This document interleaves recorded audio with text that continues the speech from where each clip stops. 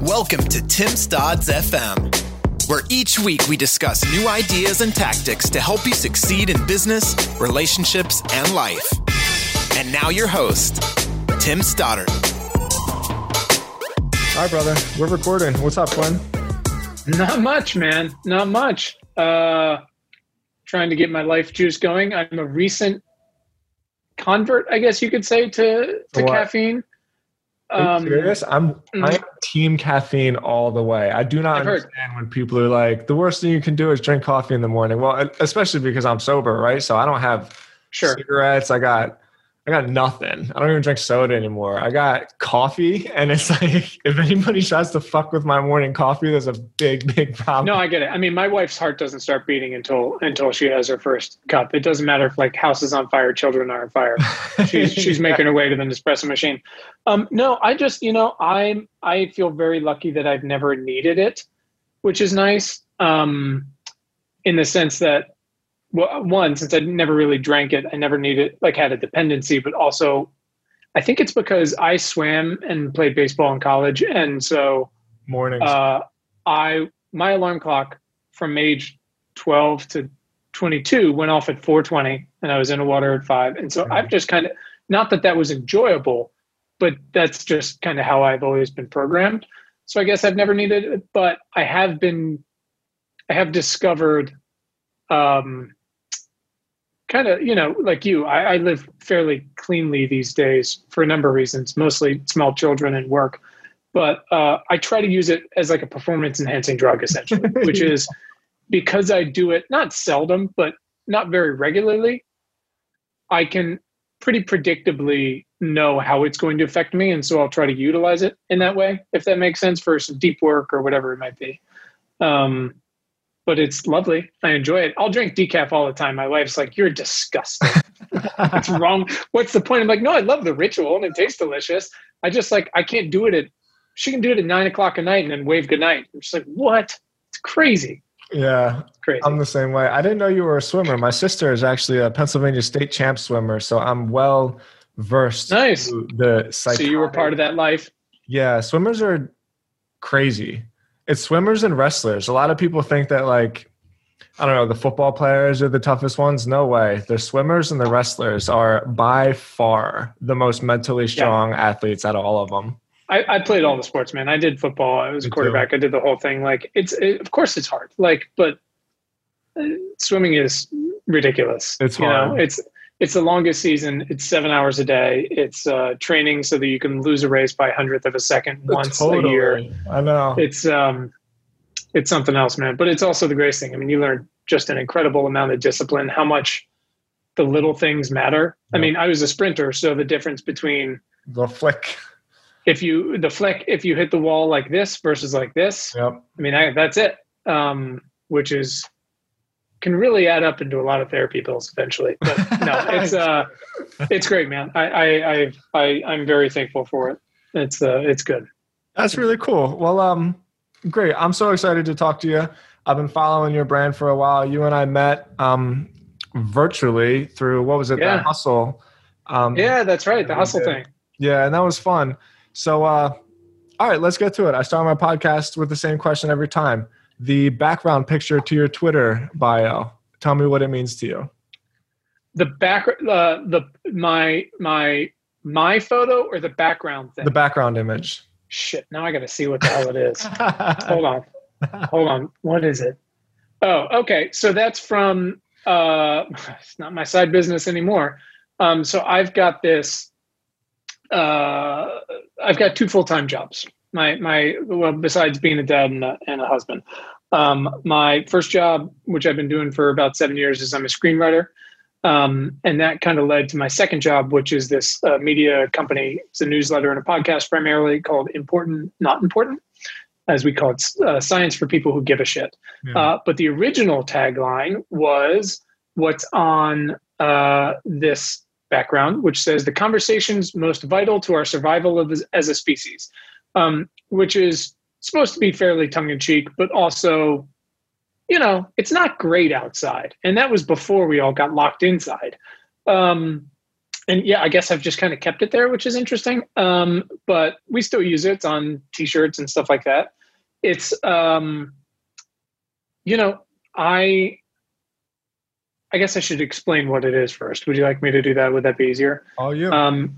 So my day job has been screenwriter for a while. I started my career as at the Financial Times. I worked for ESPN for a while. I did a bunch of startup advising, investing, things like that, digital, clean food, clean tech, things like that. And then as I was writing, I write not primarily, but a lot of sci-fi and tech and science and things like that. It's kind of what I came up and loved. And so I have always made a habit of following what's the newest in science and technology and medicine and space and all that kind of stuff.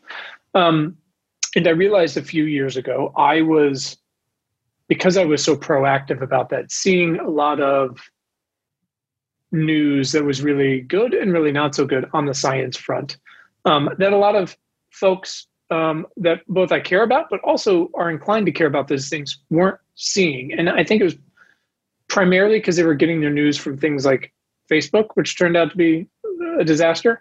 But I just eventually was like, hey, I'm going to just throw together this little newsletter. I mean, just literally copy and pasted some things with some pull quotes. Here's the 5 or 10 like big things you missed this week. They're really good. They're really not so good. Send it out to some family and friends. It was basically an effort to stop them from yelling at me because I would just send article after article after article, which drives everybody crazy, which I get. This was a way to consolidate it. And it was good. And I frankly, really didn't do that much with it for quite a while. And then it became a little more of a focus as more people got interested and friends and family forwarded on. And I tried to clean it up and make it look, I wouldn't say professional, but a little more like I was trying.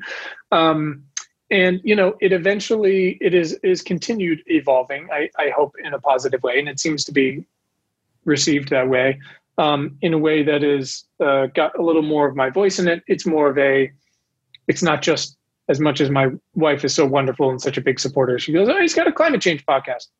Super helpful. It's not just climate change. It's probably 30-40% specifically that, but obviously it touches so many things.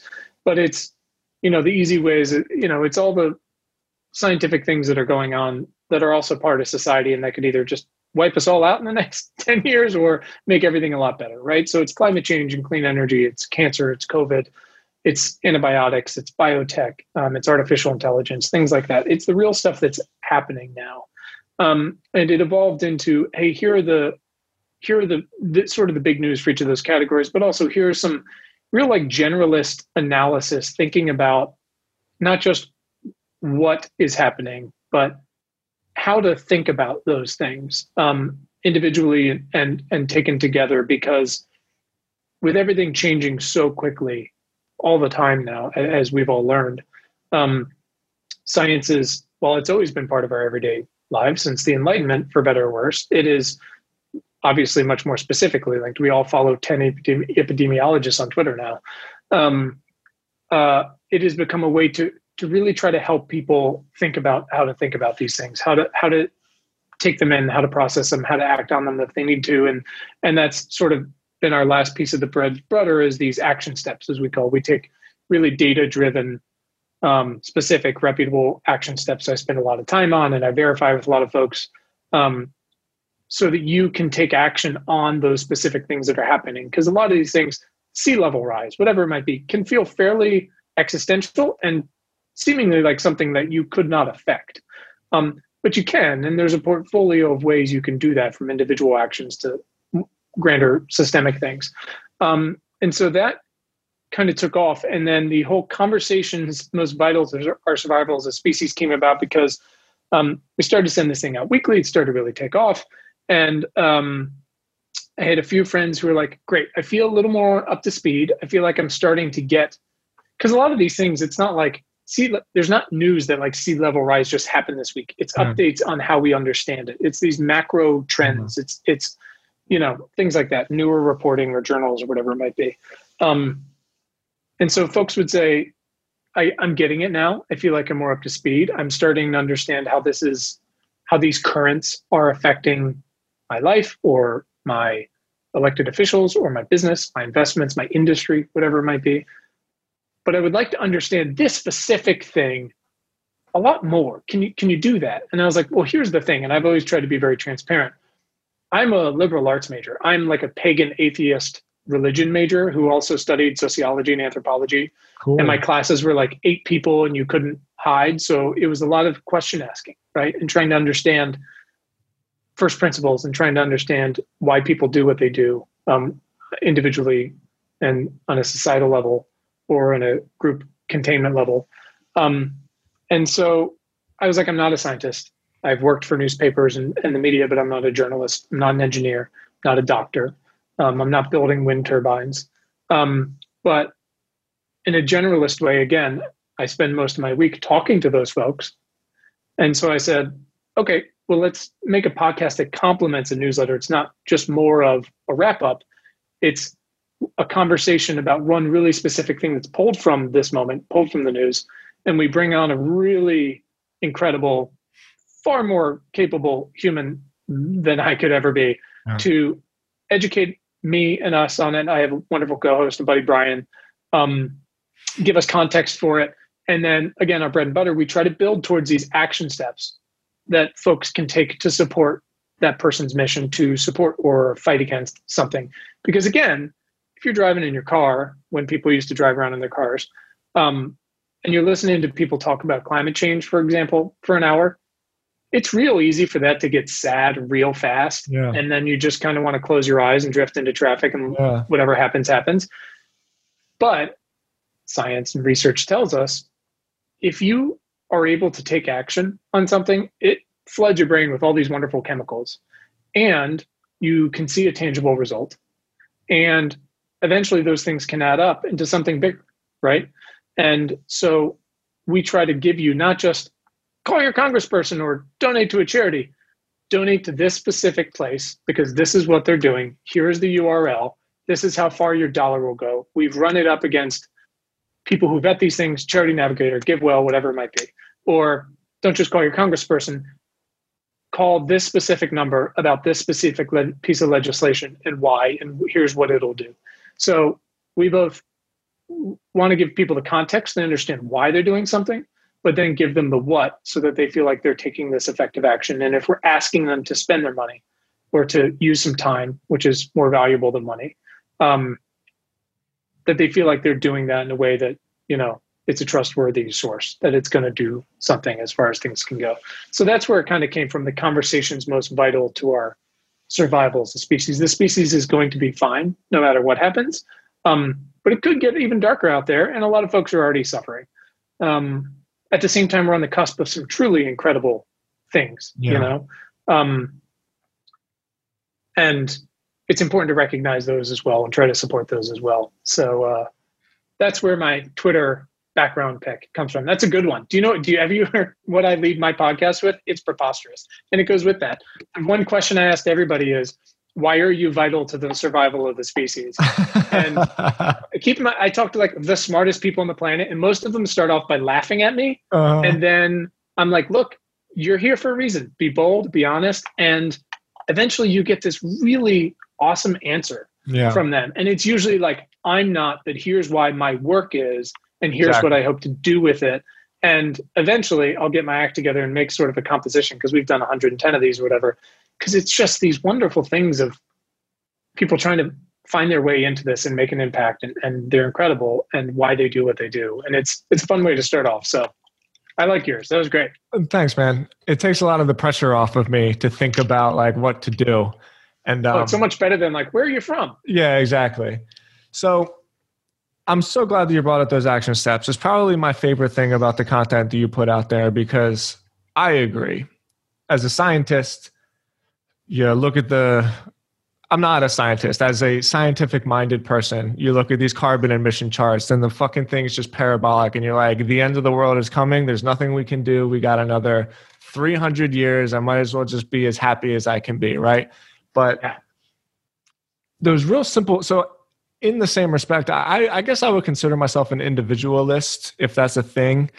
I think that in almost every case, the solution to big problems is every single person trying to solve it for themselves. Like I really believe in, I think it was Mother Teresa, if everybody swept their front porch, the whole world would be clean, something like that. Mm. And so I remember it was probably about a year ago, I listened to one of the podcasts you had about antibiotics. And antibiotics I find really, really fascinating, just how blindly we pop antibiotics without actually thinking about the fact that these germs, well, viruses in particular, they're the most like quickly evolving things in the history of the world. It's why they run shit the way that they do. And so I remember going to the doctor one time, it's just a cold, and he prescribed me a Z-Pack. I was like, no, I don't need that. And he goes like, but this is what you take to feel better. And I'm just like, I'm going to be fine. I'm not going to die. And in the long run, like when I'm actually sick, an antibiotic will work, as opposed to just building up immunities to these super germs. So that's just one example. I'm not necessarily trying to veer the conversation into antibiotics, although I welcome it if that's hot on your mind right now. But for me, living my life in a way where I know I have the like critical thinking skills in part of these action steps that I've chosen to take in my life, where it's like, okay, do I actually need to pop a Z-Pack? And is that making the world a better place? And most of the time the answer is no. And I just really believe that if you do that, 300 million times across the country, in 10 years, this kind of thinking might start to come up. And then, 50 years from now, we won't have a super virus that just fucking, because that stuff is real. We talk about it in science fiction, but like really? Viruses aren't, it's not like a fake thing that we talk about. They are real things. They really make people sick. So that one small example, I believe, is a good representation of what the action steps that you're taking are. Oh, I appreciate it, man. I mean, look, it's antibiotics is one of those things. So, antibiotics affect bacteria-driven infections. They don't, that's one of the confusing things. It doesn't work with viruses specifically. Bacteria. Right. And that's one of the issues is, when COVID started, a bunch of people went in and said, like, I want Z-Pack or whatever. And doctors were prescribing. Yeah, I misspoke. Totally fine. There is enough going on. This is the point. It's impossible to fucking keep track of all this stuff. Yeah. Excuse my F-bomb. And it's really hard when most medical professionals who are well-meaning are trying to help you feel better, And so you go in and you trust them, and most of the time they can be trusted. But at the same time, we have messed this place up in 1,000 ways in such a short period of time, like relatively, where it's like we get the Industrial Revolution and we start building a lot of stuff. And the environment was pretty okay before that, relatively. And then, look at the difference. The biggest difference between World War I and World War II is penicillin, right? You can take all the machinery out of it. But that is the biggest difference why we stopped having to saw everybody's legs off when they got, a bullet in the ankle. It makes a difference. But the problem is we as a species suck these things up and go, great. And then we just use them as much as we can, whenever we can, just like we have with trees and water and land and whatever it might be. So they're amazing. But then, yes, there's really big things happening, but there's also research that needs to be brought to the front and news where you see things like, hey, listen, the antibiotic, I think it's amoxicillin that we traditionally use for strep throat really isn't working as well as it has in the past. And that is going to have secondary effects and become something else besides the fact that strep throat just sucks. And some kids really suffer from it, chronically.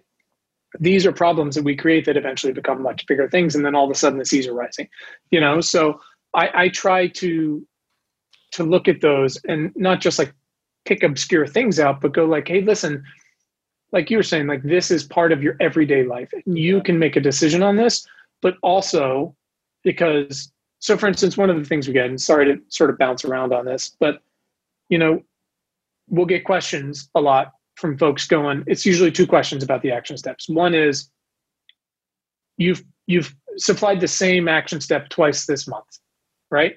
Or this action step isn't the one that's going to like really move the needle. It needs to be X. Yeah. And my answer to both is if we're repeating it, it's because it's something that's really actually going to move the needle. And two, you might not see the big systemic one every time, because what I've tried to do over time is help you build and we're working on tools to do this. When I say we, it's me and my rescue dog. Build essentially your portfolio of actions of things you care about. Because for so many of these systemic issues, whether it's climate change or antibiotics or COVID, we really have to throw the kitchen sink at these things. And so it requires you not only sweeping off your porch, but going around to your neighbors and helping them understand why it's important for us all to sweep off our porch. Yeah. And then also talking to your local officials, your city councils or your school boards, and helping them understand why it's important for their messaging and maybe their legislation or the way they conduct their businesses, for businesses to sweep off their porches because it benefits X and Y and Z. And then taking that further, because if we don't do the full scope, then it's not going to change. But at the same time, we have to understand, I mean, there's this term greenwashing that's out there, which is essentially, I mean, it's fossil fuel companies, pretending that they're doing better than they are, that they're the answer to the problem. They're the problem. But they've also done this thing for 60 years where they make you feel like the problem is your fault. And in some ways, you can look at it superficially and go like, sure, I am the one who used that energy. I guess it was my fault. But at the same time, you didn't have a choice when we could have had a choice all along. And so it's important to look at it and go, these are forces that are acting upon me and upon all of us all the time.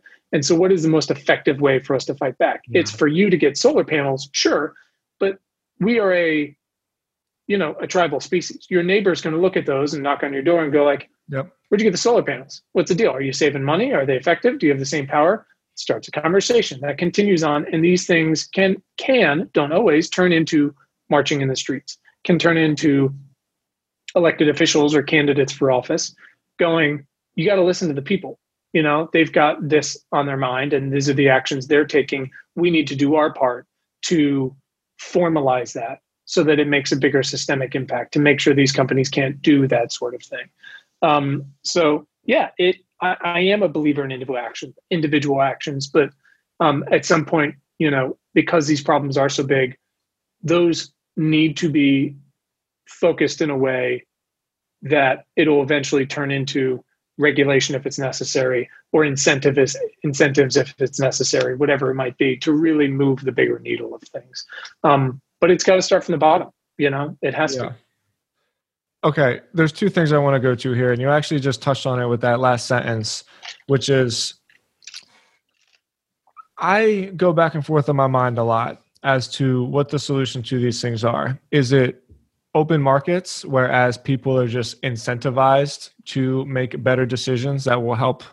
I mean, clean energy is the easy one, right? If you make clean energy cheaper than fossil fuels, everybody's going to use clean energy. So that's one option. Or is it more of like I hate to use the S word, but more of like a socialistic government legislation route where like we have to force these decisions on companies who clearly, if given the option, are just going to do what's most beneficial for them, right? I sometimes I look at it and I say like, yes, clearly the answer is free markets. Make the option better for people somehow. And it's pretty clear that I think wind is cheaper than fossil fuels. It's just pushing the electricity to them is a little bit more difficult. Or do you just say like, hey, all you companies need to stop doing what the fuck you're doing. Here's the legislation that we wrote, stamp it. There's two ways to go. The answer is probably a combination of both, right? If we're being realistic. But if there is one route that you think is more of a direct path to living life with more sustainable and symbiotic energy, which route do you think we got to go? It's both a simple and a complicated question, and you've got some great thoughts about that. And it's great when people are wrestling with it. It's hard when people go like, "This is the way." Yeah. The problem with folks who are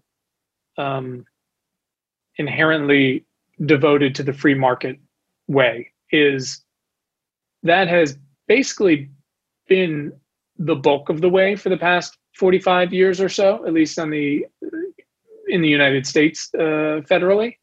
And everything is on fire and the seas are rising. So on that front, the receipts are a little bit in as far as how well that has worked.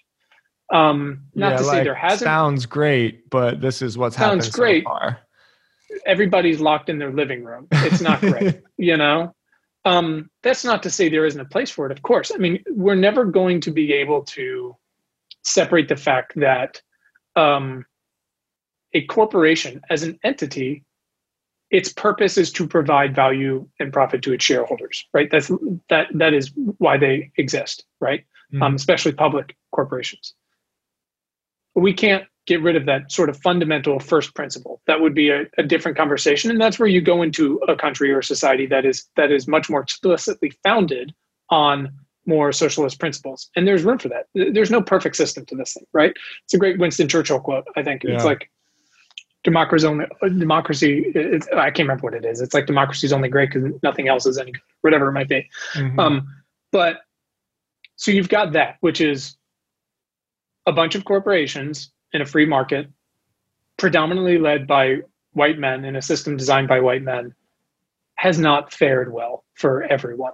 And the folks that predominantly are not involved or not stakeholders or definitely not leading those companies are the ones that are suffering first and most. Yeah. So we have to go, okay, are we talking about, is individual liberty really the thing that matters the most here in profits, or is it the societal good and this contract that we sort of have with each other? Mm-hmm. And this is something that America is always going to wrestle with just because of America and United States. Mm-hmm.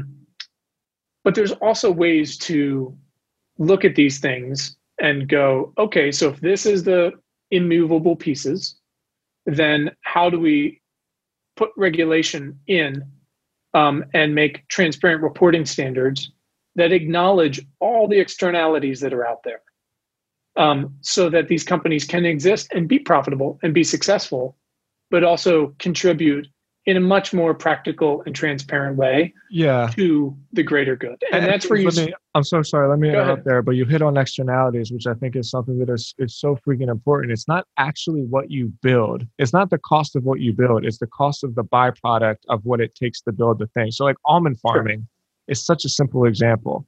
If the almond farmers were actually in charge of paying for the externality, which is like the sinking land in California, because creating one tiny almond uses a gallon of water, which blows my mind every time I think about it, then the free market of almond farming wouldn't exist, because if the almond farmers are in charge of paying for the externalities that their product creates, there's no market for it. So, and that's the thing about the free market thing, is if this thing was a level playing field, they would be blown out of the water, but it's not. And that's like, we've subsidized fossil fuels to trillions of dollars over the past however long. We do it every year still. So when they're just like, let the market ride it out, it's like, but it hasn't. And that's the thing, is because you've been cheating basically the entire time. It's like jerry-rigged in a way. Yeah, for sure. And again, not only have you gotten these subsidies, but again, you haven't had to pay for the externalities whatsoever. And that is an increasing thing. And that's how, so when we start to talk about, okay, so if corporations are still going to exist and still going to do their thing, how do we make them part of this greater good and make them responsible for it in a positive and, for their purpose, I guess, a negative way, which is started with ESG, which kind of doesn't really mean much. And you can see, like, if Exxon has 5 women on their board, they might qualify for ESG, whatever that might mean, but they're still like destroying the planet. So that has to get stricter. And you're starting to see that, not surprisingly, in Europe more, where they're starting to enact these standards that everyone's still trying to figure out, that are much more transparent, and they go into insurance and they go into financing and they go into all these pieces, so that it's more apples to apples along the way. And that's where you're going to start to see both the stick, which at this point is just necessary, and you're also going to see some carrots, which is, guess what? If you can turn your company around, or you can start a new company, or you can reinvent yourselves to be more progressive, to take responsibility, like you said, the byproducts, which the technical term for a lot of that is Scope 3 emissions. It's what do your users do with your product? Mm-hmm. And you can't ignore that. You have to be responsible for that. We don't want to a lot of times, because corporations like to ignore the social contract part, which is like, what people do with their stuff is their choice. That's not on us. But at this point, it has to be. Yeah. And that's where you see companies like IKEA going, ESG is kind of whatever it is, and there's these new standards coming, but we recognize that not only are we responsible for Scope 1, which is like, what is the power our company uses? Yeah. Can we buy solar power? Great. or tech companies do with data centers. That's great. I'm glad it's solar. But what, for instance, IKEA and Apple and Walmart, which are probably the three biggest ones to both take this on and responsible for it, are going, okay, we're going to actually try to tackle our scope 3 stuff, which is the manufacturers and the assemblers and the power they're using and where do the products come from, who's making those products, who's shipping them, who is packaging them, what is the packaging like, and then how is it being used? Are they being recycled? Are they being reused? And that is, I mean, I don't envy these companies. Like, it's hard. You got to build and build and build without having to think about that. And now someone's going, now you have to, because we're fucked. That's a hard one, but we need them to do it. And the carrot is, if you do it, you'll actually probably become more profitable in the long run, because a lot of these guys aren't going to be able to do it, or they're not going to try, and they're out, man. So, and then also, by the way, again, people will look at you and go, thank you for doing the right thing. I'll buy more of your products. And you know, it's going to prove itself out, and it's going to be ugly. Like this transformation and transition, we need it to be much more just for a lot of the folks who are already suffering because of what essentially white men have been able to do for 400 years. But at the same time, you know, we have to properly design this thing for the externalities that are already happening, but also looking forward to the future and going, how can these companies still exist and profit and succeed? But we have to be candid about what we know, and what we know may be coming down the road, or else game's up, man. You know, it's going to be rough. There's a great quote. There's a science writer for The Atlantic named Ed Yong, who's incredible. He's written a couple books. He's working on another one. He came sort of out of his sabbatical this year to write a lot about COVID. And he had this great quote, which is essentially, COVID is this flood that exposed all the cracks that already existed in our design. Yeah. And it's true. You know, it exposed the choices we've made about pre-existing conditions in healthcare and supply chains. And I know you do a ton of work in healthcare, and it's that, like, we thought we were ready, and in fact, we were entirely unprepared for these things, or we had dug holes that have been entirely, you know, taken advantage of by a virus that everyone is susceptible to. And so now it's awful. What's happened is just terrible. And a lot of it was preventable, but now we get to look at those and go, these are the real problems, and we have to fix these things, from supply chains to public health. So there's an opportunity there. Yeah. Okay. You said opportunity there. I try my best where every time I went through a phase where I honestly just couldn't, and I'm kind of ashamed to say it, because I like to think of myself as like a realist. And if I see a problem, the best thing to do is address it, right? But I really went through a phase where there was just so much coming at me. I had to not look at it and kind of bury my head in the sand. And, you know, eventually I like mustered up the courage. It happened. I go to a float tank once a week. I don't know if you ever do that, like a meditation thing. And I haven't, but it sounds amazing. Yeah. I mean, anywhere where my kids aren't asking me for snacks. Like, yeah.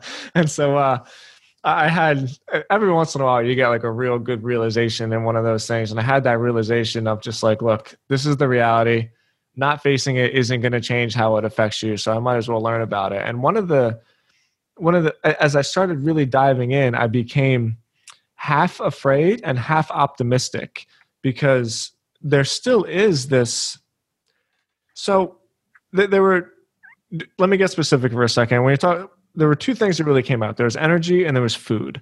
And I read somewhere, and I think it was Elon Musk who put the science together. So I'm always a little bit like skeptical as to whether he's like pitching his company or if it's actual science, but it seemed pretty legit, where we could build like a 3x3 mile solar farm in Nevada in the middle of the desert and basically power the whole country.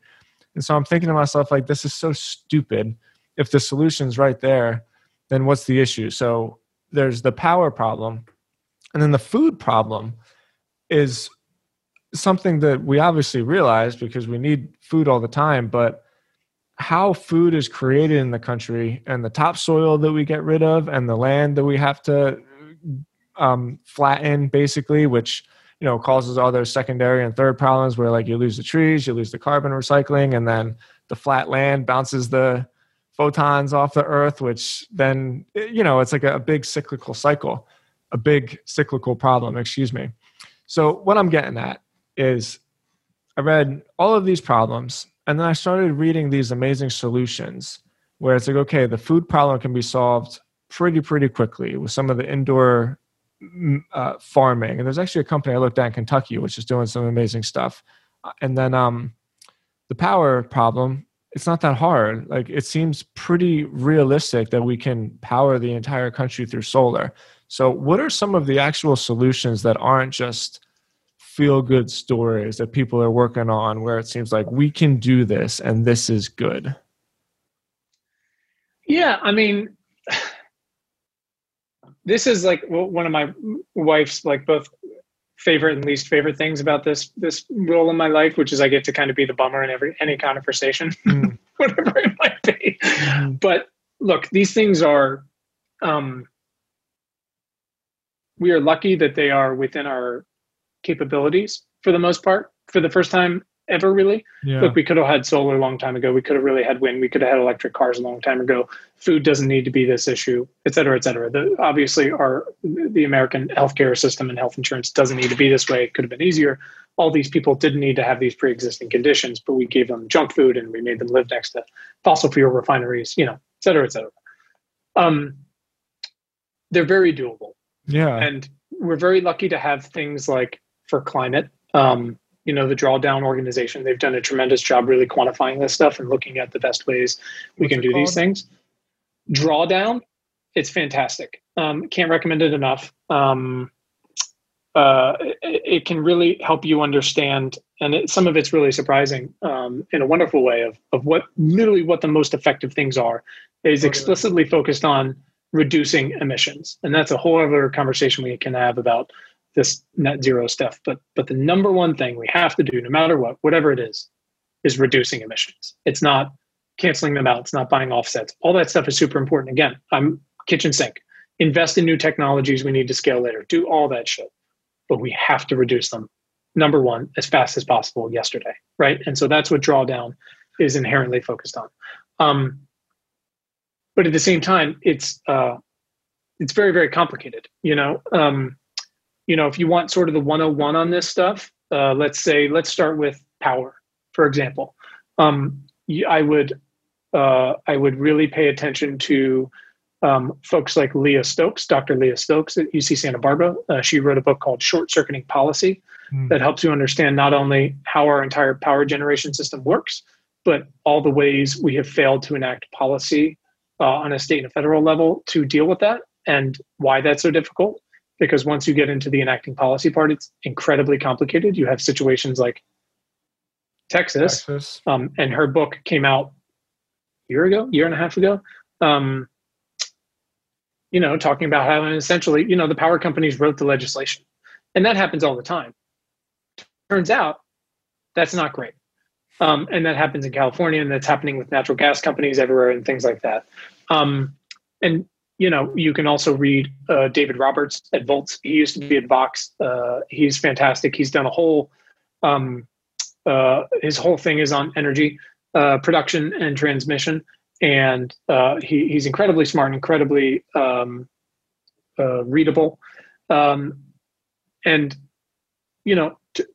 bring that together with Texas and Leah and David and 3x3 solar plant in the desert, totally true. The problem is so if you look at Texas, for example, what really happened is most of their natural gas went down, and you had a couple windmills that froze. Guess what? They didn't have to, because there's stuff running up in the Midwest and in Northern Europe. That's totally fine. So that's ridiculous. One of the biggest problems is, starting with 3x3 thing in the desert, is when we build exclusively centralized power, you are inherently putting a lot of eggs in one basket that anything can happen to, as we saw in Texas. It's easy to be like, well, when is a polar vortex going to happen again? But actually they had a terrible winter snap 10 years ago, and everybody said, you got to harden that system. Yeah. Man. You got to fix transmission. And they were like, we're deregulated. It's all market driven. We're going to be fine. It wasn't. Clearly, people suffered, people died, people froze, people in the dark, people don't have water. I mean, in Jackson, Mississippi, they're still on a boil water notice. So we should absolutely build huge solar farms and huge offshore and onshore wind farms. But one of the best ways to protect ourselves against accidents or natural disasters or cyber hacking, which is happening. I mean, Florida has had it happening for the past year, is to really decentralize a lot of this stuff as much as we can, which is community solar. It's a metric fuck ton of batteries everywhere in homes, in businesses, again, on the industrial level, for when the sun isn't shining and the wind isn't blowing, for emergencies, so that we can run things at the peak level. Look, like you said, solar in most parts of the world is now the cheapest energy we've ever seen. Like, it's incredible. It's blowing away expectations. I think it's ahead of the international energy projections by like 50 to 100 years, which is crazy. That's great. Now we just have to build it out everywhere. We have to make sure it's accessible. We have to make sure that people that have it are able to actually make some money off of it so they can feed it back into the grid. Yeah. But that means not just building the solar plant, but completely rebuilding and hardening our transmission everywhere. On a federal level and on a regional level, we've basically got 3 grids. We've got an east grid, a west grid, and the Texas grid. East and west are sort of connected. Texas has sort of declined to be, and that's how that went. Nobody could help them out. You know, when you're disconnected, you're disconnected. But we've also got to do things like, you know, in California, it's okay. If these, you know, power stations are the things that are starting some of these fires that eventually burn towns and cities and lives and homes. What do we do about that? And then you look at it and go, oh, all of California's power lines are above ground. And you run the costs on what it'll take to bury those and go, oh my God, like it's like $1 trillion. It's an absolutely crazy amount of money. But you look at what we just spent dealing with these wildfires and disasters. Totally. Right. And this kind of comes to our lizard brains and the difficulties we have for a million reasons in looking forward and planning for the future. And it's really hard, but we're at the point now where we have to do things. These things aren't optional. And that's why I say we have to do the kitchen sink thing. Do we need to suck carbon out of the air? Of course, but we have to get rid of the existing emissions that we're putting out every single day first. We have to stop making the problem. Yes, you want to put dirt back in the hole, but you got to stop digging. You know, like it doesn't matter how much you put back in if you're still digging. So we have to stop that. Of course, you want to do all the other things. And of course, we want to bury the power lines. And of course, we want Texas to not just rely on natural gas, which just explodes all the time. It's entirely unprofitable and has been from the beginning. You know, we have to do all these things, but it's complicated. I wish we could just build the thing in the desert. And we should build the thing in the desert, but we should also put it on everyone's homes. And we should make that a requirement that it's put on all new homes. But then we have to build the pipes to make sure that stuff is going to work in a smart way, in an efficient way, and in a safe way. So it's complicated, but there's incredibly smart people that are working on this. And, you know, sports analogy, like I've been training for this day my entire life. There are power nerds who have been getting ready for this day for 10 years going like, this is what we can do. This is how you retrofit buildings. This is how you retrofit homes. This is how you build these lines. This is how you pass policy in an effective way. We just have to choose to do it, you know, up and down the thing. So it's okay to be optimistic. We can do these things, but it's also important to acknowledge the reality of how difficult it is on a number of levels. I agree. I think the biggest problem is something that you can't measure. It's a mindset thing, because the last time the United States of America got together with one mission, we were pumping out B-52s like every 4 minutes or something like that. Yeah.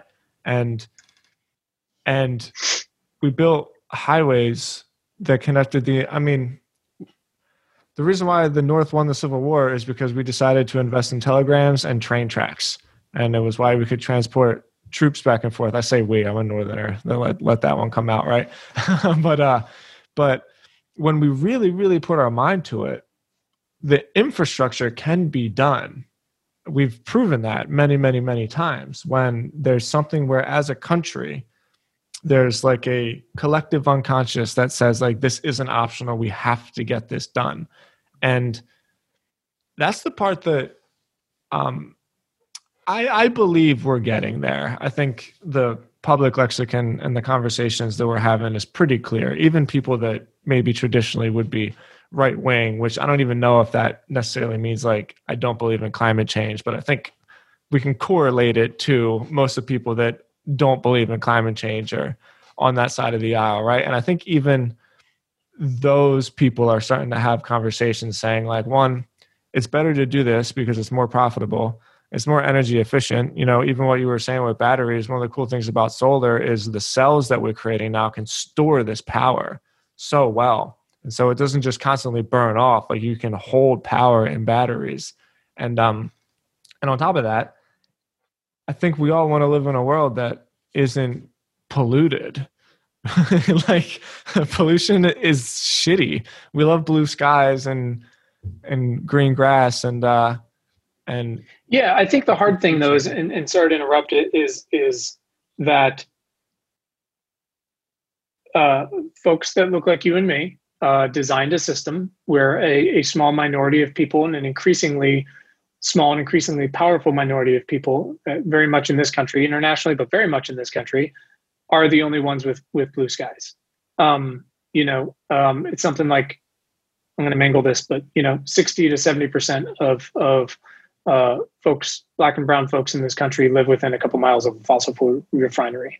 And that's from systems that are designed around redlining and real estate and insurance. As they say, it's slavery by any other name. And if Congress on a national level is still mostly white lawyers who are men, especially in the Senate, if the Senate is mostly designed, the Senate as it was designed was to, just like the filibuster was to placate white Southerners. If it remains that way, where if we have, plus the vice president right now, they represent something like 50 million people, then the 49 votes, it's going to be dysfunctional unless we proactively and radically involve inclusive voices that have been, folks like to use the word vulnerable, but they're not vulnerable. They've been marginalized. It was designed this way. And if we don't include those perspectives because they have been dealing with this entire time, and increasingly so, and they know what it feels like on the day-to-day level, then we're just not going to fix it because those people aren't incentivized to fix it. I mean, you saw, the Republicans who spoke up in the Senate against hopefully future Secretary of the Interior, Haaland. It's easy to see how much oil and gas money those folks bring in every year. I mean, we can track all that stuff now. And as long as that is an option, as long as that is happening, they don't care if other people have blue skies and clean air and clean water and clean food. And it's easy to say, well, I'm sure they do. Except again, the receipts are in and they don't. And, I keep coming back to, and I don't want to seem like radicalized about this, but I'm getting there, which is, it's like gun control. We had a situation where a school of kindergartners was murdered with assault weapons. And if a country were to ever come together to pass legislation to prevent that from happening again, it would be after a school of kindergartners was shot to death.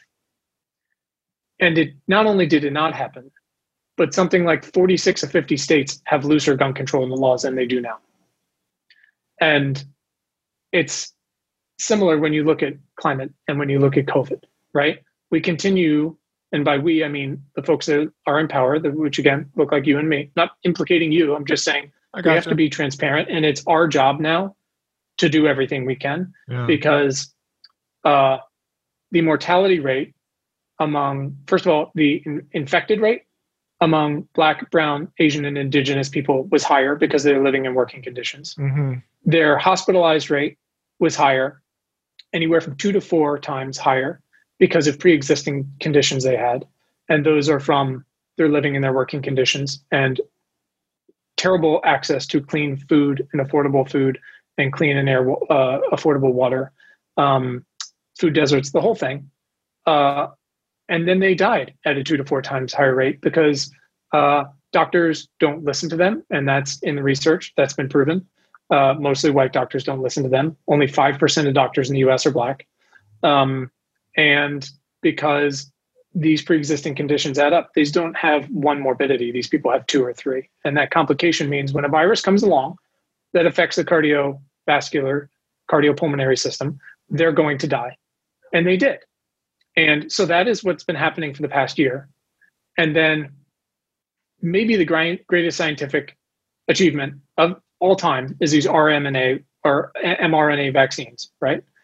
And we rolled them out anywhere from 6 to 7 years faster than anyone ever predicted. It's really incredible. They're more effective than anything we could have ever predicted. We rolled them out, and in the first 3 months, Black and brown people are getting them at a devastatingly lower rate than white folks, despite everything we just watched happen for the past year, which is that these people are infected, hospitalized, and killed 2 to 5 to 4 times more than everybody else. And still, we don't prioritize them for giving them the thing that can protect their lives when they're making our food, they're farming our food, they're harvesting our food, they're delivering your food, they're working in the hospitals. We continue, the people who are in charge, continue at every level to choose not to do the right thing for the greater good, to honor that social contract that we theoretically have. And that's the kind of thing that radicalizes not just young people and people of color and indigenous people, but should radicalize people like us who claim to care about those things. Because again, when the receipts are in over and over and over and over, at some point you go, you have to build anew. You don't just build back, you don't do this. You need new people in charge who understand what this is like, who understand what it's like to suffer. Yeah. And we keep making them suffer, and we can do better. And you can be optimistic. We can put people in charge. We can put people like Lauren Underwood in Congress. She's a Black nurse. She's amazing. She's trying to deal with infant and maternal mortality issues where in Illinois, her home state, Black moms die in pregnancy and after pregnancy at 6 times the rate of white women. Crazy. And if it was twice as bad, you would go, that's not great. Twice as bad is real bad, right? Something is amiss. 6 times as bad is when you go, oh, that's a system that's designed to work that way. And so you need to elect a young Black woman who is also a nurse, who can speak all these sides of it, who knows people who's been affected. And that person now gets to be in charge because we fucked it up so bad. And they get to go, this is what has to happen. And we are just at that point where that's what we have to do. It's time to build 3.0.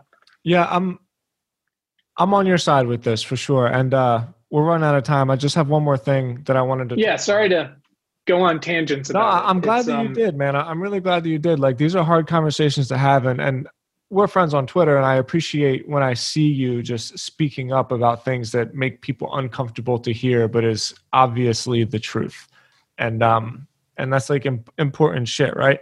And just one of the things that I noticed in this conversation, you said people are suffering maybe like 4 or 5 times. And everything that I brought up from a higher level, like systematic, how do we get to this? It seems like every single time you bring it back down to like, this is affecting individual people. And I wonder where that comes from for you on a personal level. How come some people that can see it from a higher level, systematic, whether it's the solution is free markets, whether the solution is legislation, whatever. And then I think it's so important to remember that we're not just talking about higher level concepts. We're talking about individual families and people. And I totally forget to do that basically every day. I forget that a lot, unless we're talking about addiction, right? Because then that's real to me. And I've done all of that. That's why you're clean, right? Yeah. And I've done all of that service work with like individual people who've been strung out on heroin and on the street. And it's like, not just the problem of opiate epidemics, but like you as a person, like, let me help you. So if we could finish this off, and again, take as much time as you want, because I know we're running out of time. Where does that? I'm doing okay. Cool. Where does that empathy come from? Man, I feel like a lot of places, but increasingly requires practice. I think it's a lot of things, man. I had the greatest grandparents in the world, and they are the ones who did things like signs like that. Work hard and be nice to people. It's not that hard. I think it's I grew up and 50% of my high school was Black, and a lot of kids were on free lunch. Did I recognize that enough in the moment? No, I mean, of course not. I was a privileged white kid. But a lot of my friends are Black, teen moms, librarians, whatever it might be. Yeah, like, I saw that a lot too. But I clearly transparently, like, did not do enough to appreciate that and understand that and empathize with that by any stretch. Nowhere close. How much a young kid can, I think, comes a lot down to what they're told to read and how their parents raised them. And my parents did a fantastic job, but yeah, I think that's part of it. I think it's, I've lived the past 11 years in Los Angeles. Homelessness is a true epidemic there. The city and county have done so little to deal with it. There's about 60,000 people on the streets. 6,000 of them are veterans, which should just be a crime where you should be put away forever if you have one person on the street. Where I grew up, where I am now, I'm above a movie theater in Colonial Williamsburg. We're surrounded by military here. One of my best friends is a submarine captain. I think, when you hear about the VA having issues, it's like, not only should these people not be struggling for care, but they should have like sci-fi level fucking care, right? If they're going to make that choice and make that sacrifice for us. That's a different conversation, but I think that's a little part of it. Seeing that he is missed, again, like middle to slightly upper class, like white family, they're fine, but he goes underwater and hides essentially to keep us safe. And that means he's missed most of his kids' youth, right? That's a sacrifice. Live in Los Angeles, you see this all the time. I've lived in London and Spain. I spent time in the Middle East to see that kind of suffering. Again, studying anthropology and sociology and religion and stuff, and seeing how people live with a lot less than we do here, and they're okay. And at the same time, we make it seem very difficult here when it shouldn't be for folks that look like us. And I also think it's exposing yourself to these things proactively, which is something that folks like you and me have to do, because it's very easy to be in this bubble and not do it, even if you're not consciously doing it. And then not only exposing yourself doing it, but what's all the talking on Twitter for nerds like us, right? Building in public. Like, you have to build yourself in public. And for white guys, it's not just like how much you write every day or your podcast or your growth numbers or whatever. It's saying like, I am benefiting from a system that was designed to look, but from people like me for 400 years. And that's why I get to sit here and write blog posts every day. That's crazy. This whole important, not important thing is nowhere near profitable. But I can bootstrap it because I have this screenwriting life, and because my wife is incredibly supportive and works so hard and is so talented and so great. And I can do that. There's so many people that can't do that. Yeah, you can start a blog for free, but most people can't find the time to do that. Sure. My kids go to one of the very few good public schools in Los Angeles. Most of them are awful because we spend half as much per student as New York does. Very few good public schools. There's 1,000 kids at the school from K to 5, and still most of them are on free lunch. A number of them are straight up homeless. There's no school nurse, and the parents pay for every one of the enrichment, art, music, gym, dance, whatever it might be. Wow. And that's in one of the few good ones, right? There's 700,000 students in that school district. And so you have to proact. If you are not exposed to this, if this isn't your life, you have to proactively put yourself there and read the hard things and go into soup kitchens or volunteer, whatever it might be, look at the statistics and go do the real math on that. Like 6 times Black women are dying than white women. Go like, do the math on that. Like, why is it is the 21st century? And like, you're going to find out, like you said, your wife's had a hard but not catastrophic pregnancy. That's rough. Pregnancy's wild, man. Birth is wild. Like, we've been doing it for a few 100,000 years and it's still fucking hard. We got all these tools and doctors and all this stuff. It's crazy. We had some hard ones. We had massive infertility issues. We were incredibly privileged to be able to afford to make our way through those, thankfully to science. But at the same time, most people can't afford to do that. And then they still die at 6 times the rate. You still see these incredibly brave and transparent things published by Beyonce and Serena Williams. Incredibly smart, driven, profoundly wealthy, know their bodies probably better than you and I ever could, despite how many athletic. You think somebody knows their body better than Serena Williams? You're fucking wrong, right? Mm-hmm. And yet she was sitting on the floor of the bathroom in her hospital room, bleeding out because the doctor didn't believe her about what's happening with her body. Like, if that's happening to her, what about all these other women that they don't listen to, because 5% of doctors are Black and the rest just don't listen. And if you don't proactively expose yourself and take part in it, and something, we've tried to do with the podcast, and I'm getting ready to, on bandwidth level, transparently share this stuff as much as we can. Like 60% of our guests are women, 75% of our guests are either women and or people of color. And that can be so much better. And we're trying to make it better. But if you don't sit there and just fucking listen and start off the conversation for however many listeners you have saying, if you're new here, I want to be clear. I'm having this conversation from the perspective of a privileged white man, and I'm here to listen. And we position it as a conversation, not an interview, because I want to be able to step in and say, this is my experience, and this is how it conflates with that. Tell me how I can do better and how I can take action to move that thing. Because it doesn't matter if you just sit there and listen. You got to do something about it. And it matters. If we built this thing, then we have to help make it better. And, despite how many of these incredible voices have been elevated and have had a spotlight on them, they're still not the people in charge. And that continues to be the case because it's a flywheel that just reinforces itself until we break it. And I'm happy to break that as much as I can, because it's just, I don't know, man, maybe it's having kids, feeling lucky that I was able to have the kids I had, that I have. I haven't kicked them out yet. But, we did this interview with a woman, Beena Venkataraman, she's an author of a book called The Optimist Telescope, which you would love. She's also now the editor for the opinions page of the Boston Globe. Incredibly smart. And she had this quote in her book that really focused some things for me, and that maybe were floating around the ether before. And it's essentially, she asks herself over and over, how do I be a better ancestor? Wow. And that's really specific, right? And I said, oh, that's great. And she's like, look, I don't have kids. I'm not having kids, but I've got nieces and nephews and things like that. And I look to them and go, how can I help them right now and set them up for the future? Because brown kids that look like her in this country haven't had the greatest experience. But what can she do? Because somehow through incredible hard work and intelligence and creativity, she's risen to a place where she can start to move that needle. But she needs guys like us to do 6x the work, right? Totally.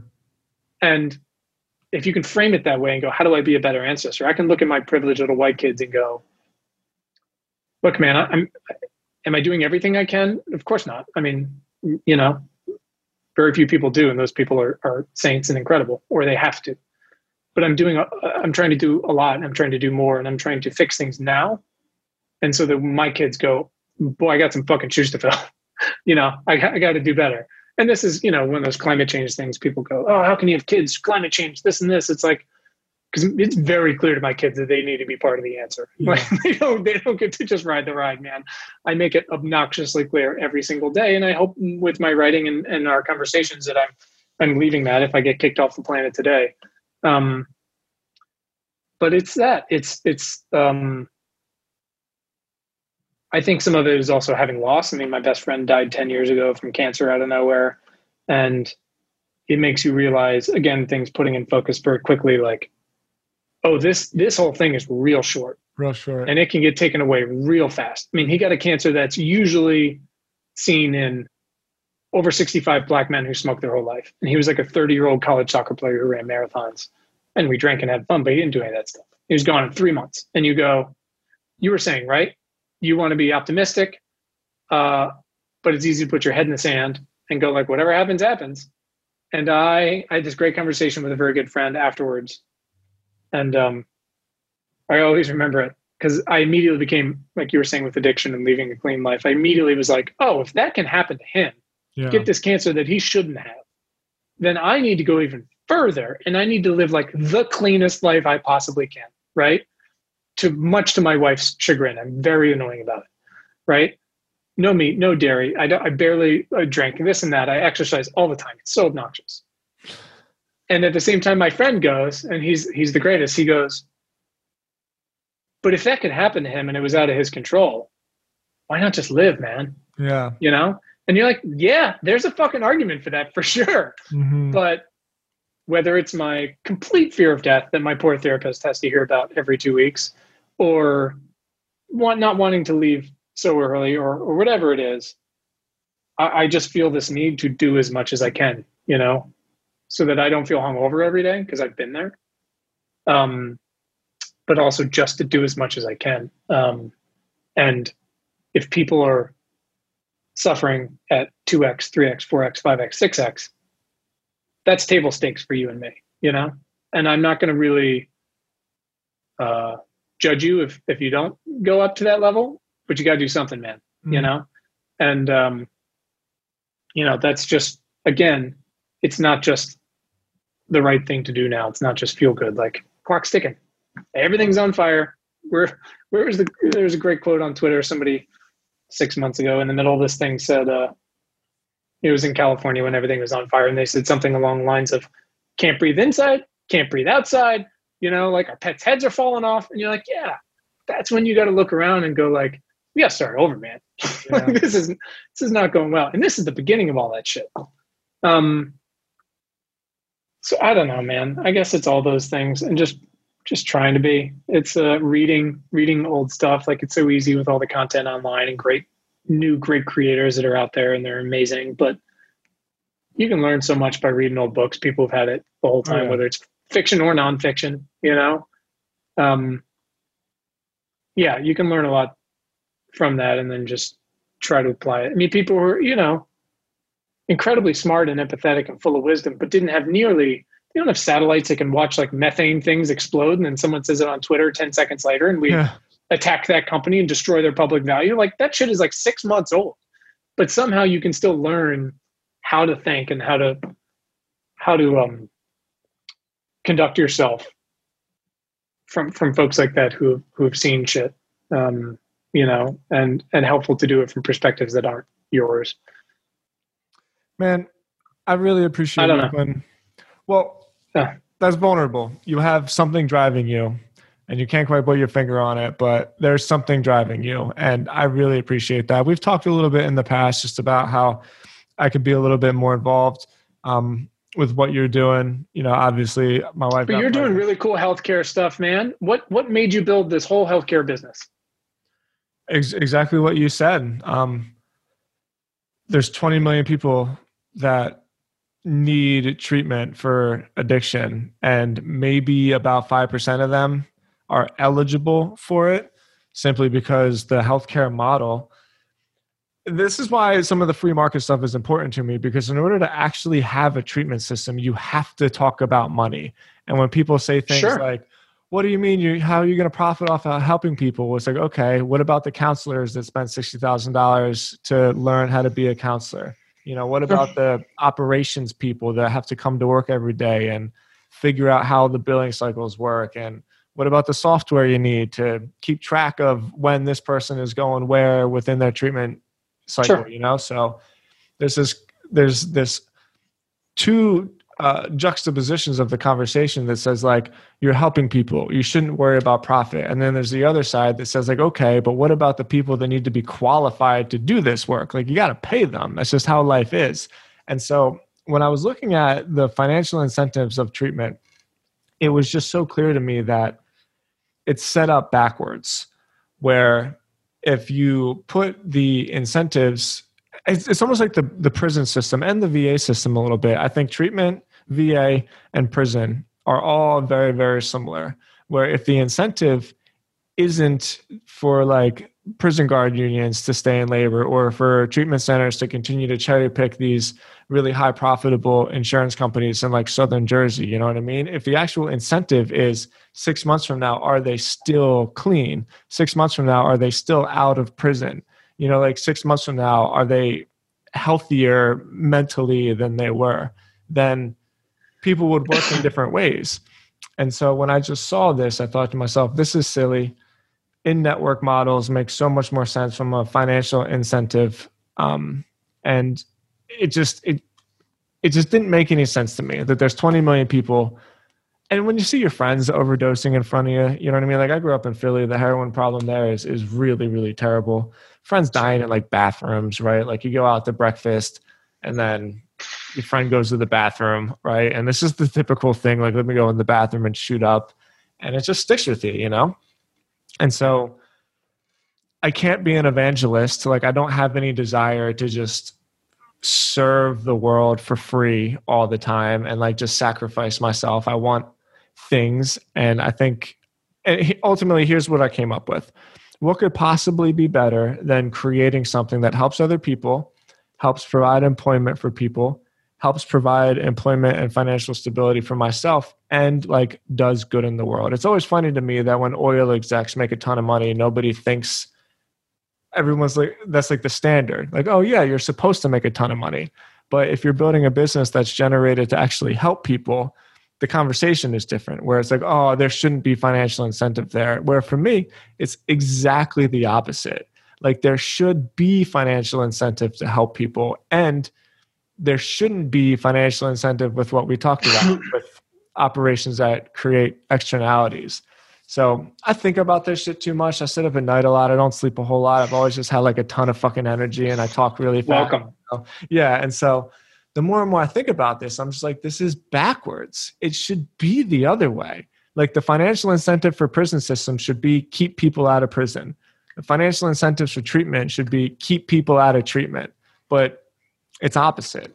So I just think, well, and that's why you hear a lot of, and that's really thoughtful. And again, I'm not trying to get rid of capitalism. I mean, I had a whole discussion with Professor Rebecca Henderson at Harvard she wrote a great book called Rebuilding Capitalism in a World on Fire. And it's tremendous. And we had a really great talk about, everything from, you got to rebuild the business from the inside out. You can't just hire diverse or inclusive people. You have to fucking listen to them and let them set the tone and tell them what you should be working on and what they want to work on and all that stuff. And then apply that to your industry, and then apply that to the market, apply that to the world. Like, you can do these things, and business has to lead the way, because government has been a disaster, because it's been pillaged for 40 years. And because we passed tax cuts without paying for them, without helping people, yada, yada, yada, all this stuff. But there's ways to do it. Like, we're really good at business in a fucked up way, but that can be used, you know? And, you hear, good friend I've come to know, is a gentleman named Jay Scott. He runs an organization called Alex's Lemonade Stand. He's co-executive director with his wife, Liz. They're out of Philly. Yeah.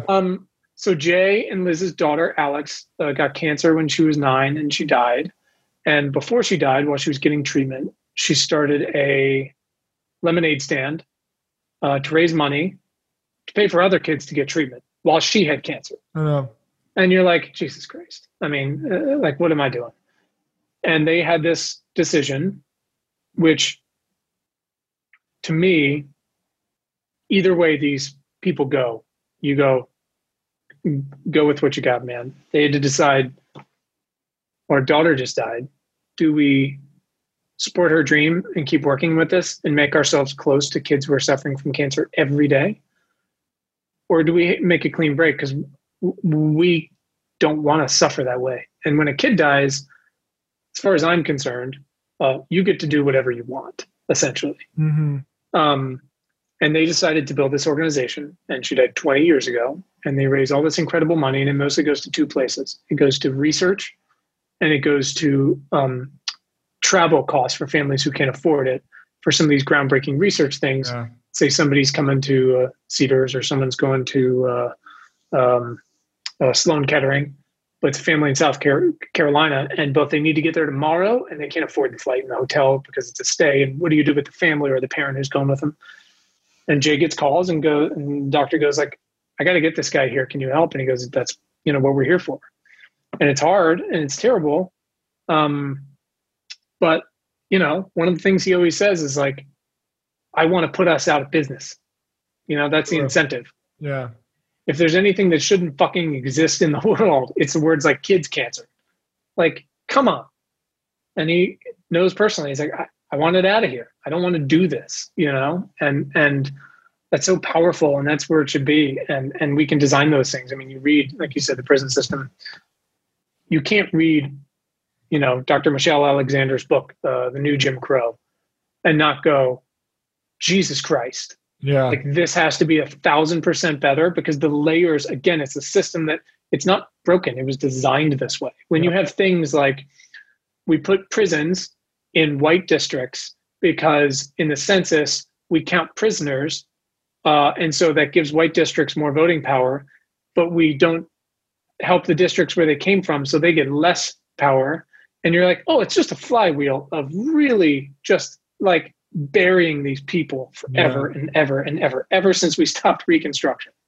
But there has to be incentives, like you said, that are based on recidivism, that are based on treatment, that are based on not coming back, Exactly. And there's ways we can do that. And we also have, at the same time, have to look at it. And when you look at these families that overprescribe, that benefited from opioids being prescribed for 4 years. The Sacklers made like $40 billion or something? You should go to jail forever. Yeah. Forever. Or Martin Shakir, whatever that guy's fucking name is, you're just like, goodbye.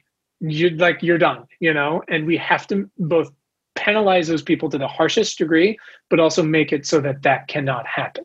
Mm-hmm. Like that is not okay. But there are ways to build these things so that they work and so they make sense. I mean, Important Not Important is not a charity. I didn't design it to be that way. It doesn't make any fucking money, but that hasn't been my point. My point has been to put out the best thing I can to make impact. But it's not a charity for a number of reasons.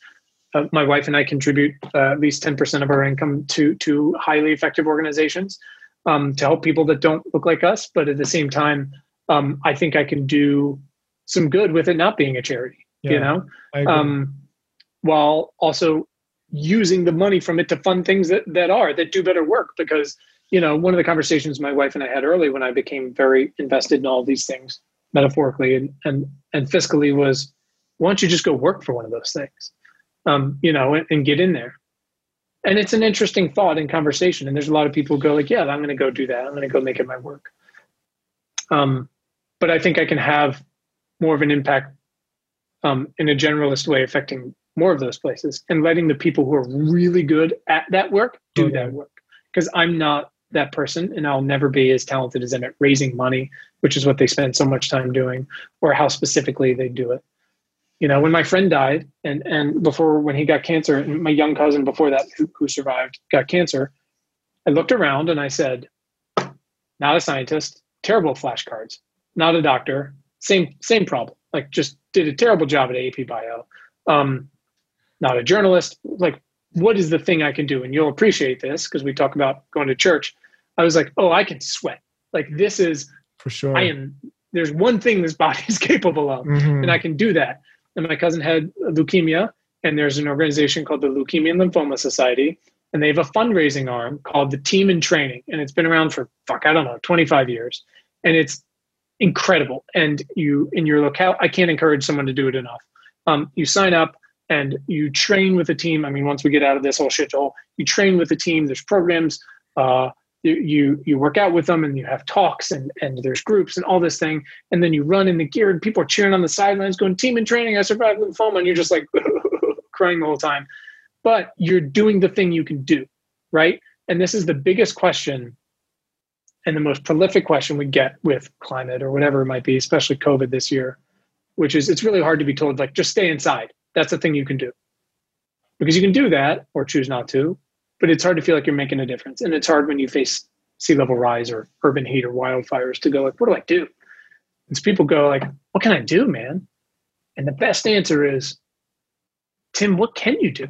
Yeah, whatever you can do. And because everybody, has a Liam Neeson, like very specific set of skills. Mm-hmm. And whether it's art or design or writing or legislation or being an attorney or running a company or fundraising, you can just sweet talk people out of checks.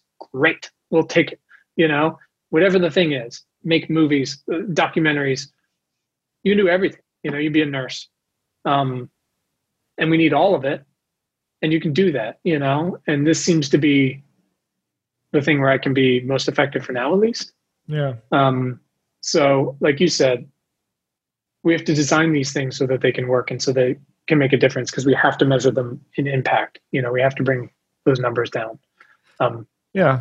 So that's real powerful, man. I'm going to take a couple hours after this and just think about how I can get more involved. I know we've talked about it before. I think about it a lot. I always tell myself, like, focus on the addiction stuff. That's where I can be most helpful. But at the same time, I just have a calling to also be involved with nature and climate. So we can talk after this.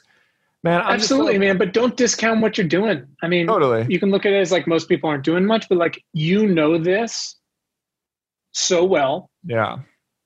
From your own experiences personally and watching friends and family and where you're from and this, and because of the news we've seen. And you're a technical nerd, so you know you can apply some skills to that. You can build it from SEO front.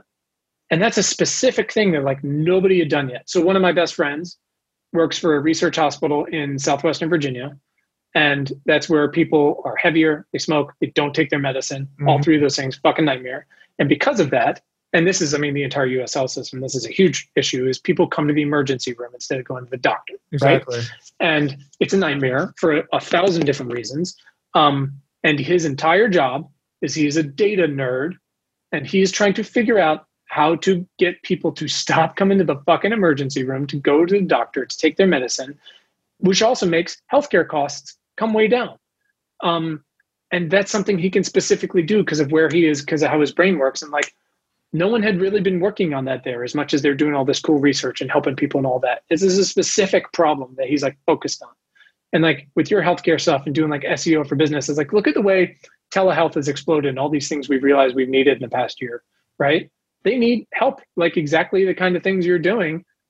And that's amazing because no one's doing that. Yeah, it's really cool that you bring that up. One of the projects I've been working on for the last year and a half is one of the reasons why in-network policies have a hard time getting people into treatment is because a lot of blue collar jobs like factories, especially I live in Nashville and we had to deal with a lot of the car factories around here, and it's difficult for them to train employees. And I actually got to head out of here, but let me tell you this story. Yeah, please. It's difficult for them to train employees. So when they lose an employee to treatment, one of the biggest problems is that they go to the ER 3 or 4 times. And since they're in-network benefits, it jacks up their insurance rates. And so again, it's just this constant cycle of like, we need to keep the employee because paying to train another one is hard.